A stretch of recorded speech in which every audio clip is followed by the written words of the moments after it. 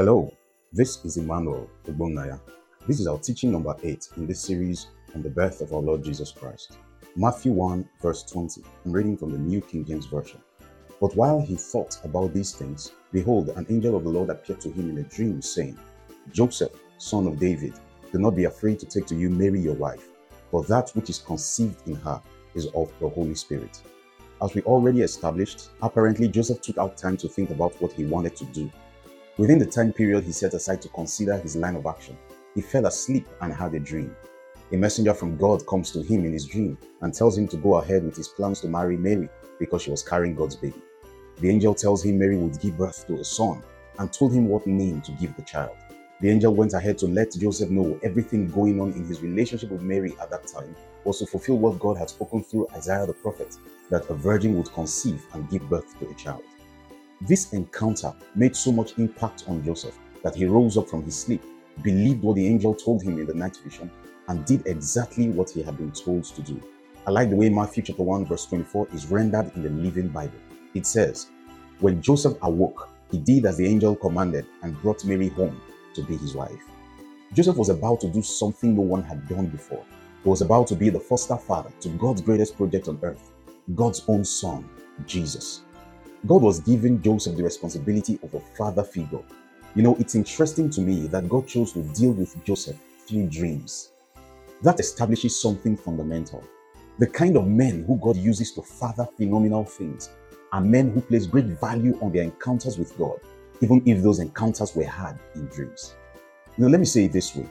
Those who God uses as fathers and birthers of divine projects that last for generations are people who value what God tells them, even in their dreams. Many people who have done and who are doing awesome things for God took action after encounters they had with God in dreams. It was in a dream that God told Abraham what would happen to his descendants many, many years after he had died.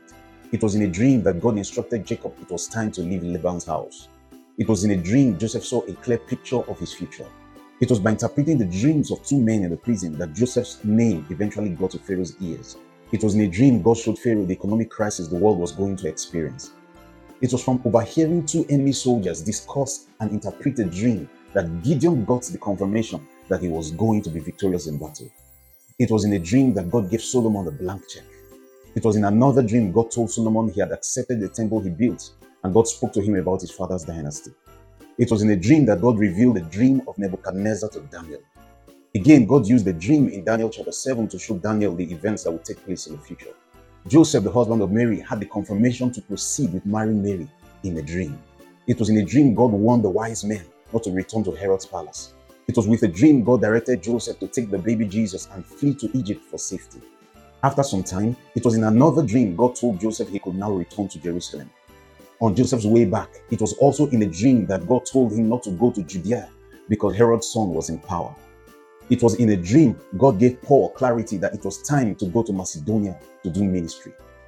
When you see the Bible talk of a night vision or a vision of the night, it's speaking of a dream. God speaks to us and reveals things to us in many ways. One of the ways he does that is through a dream. Even today, God still instructs and leads his children through dreams whenever he chooses to. A dream is a valid channel God uses to instruct, reveal, and direct. In my own life, time will fail me to speak of countless experiences of various dimensions I've had with God through dreams. Friends, value what God tells you in your dream. 1 Kings 11 verse 9 tells us God was angry with Solomon because his heart turned away from God, even though God had appeared to him twice in his lifetime. Guess what? Those two appearances were in dreams. That means that God counts an encounter you have with him in a dream as a valid encounter that you should never despise, but should allow influence your life for as long as you live. Dear friend, this Christmas, God wants you to know these things.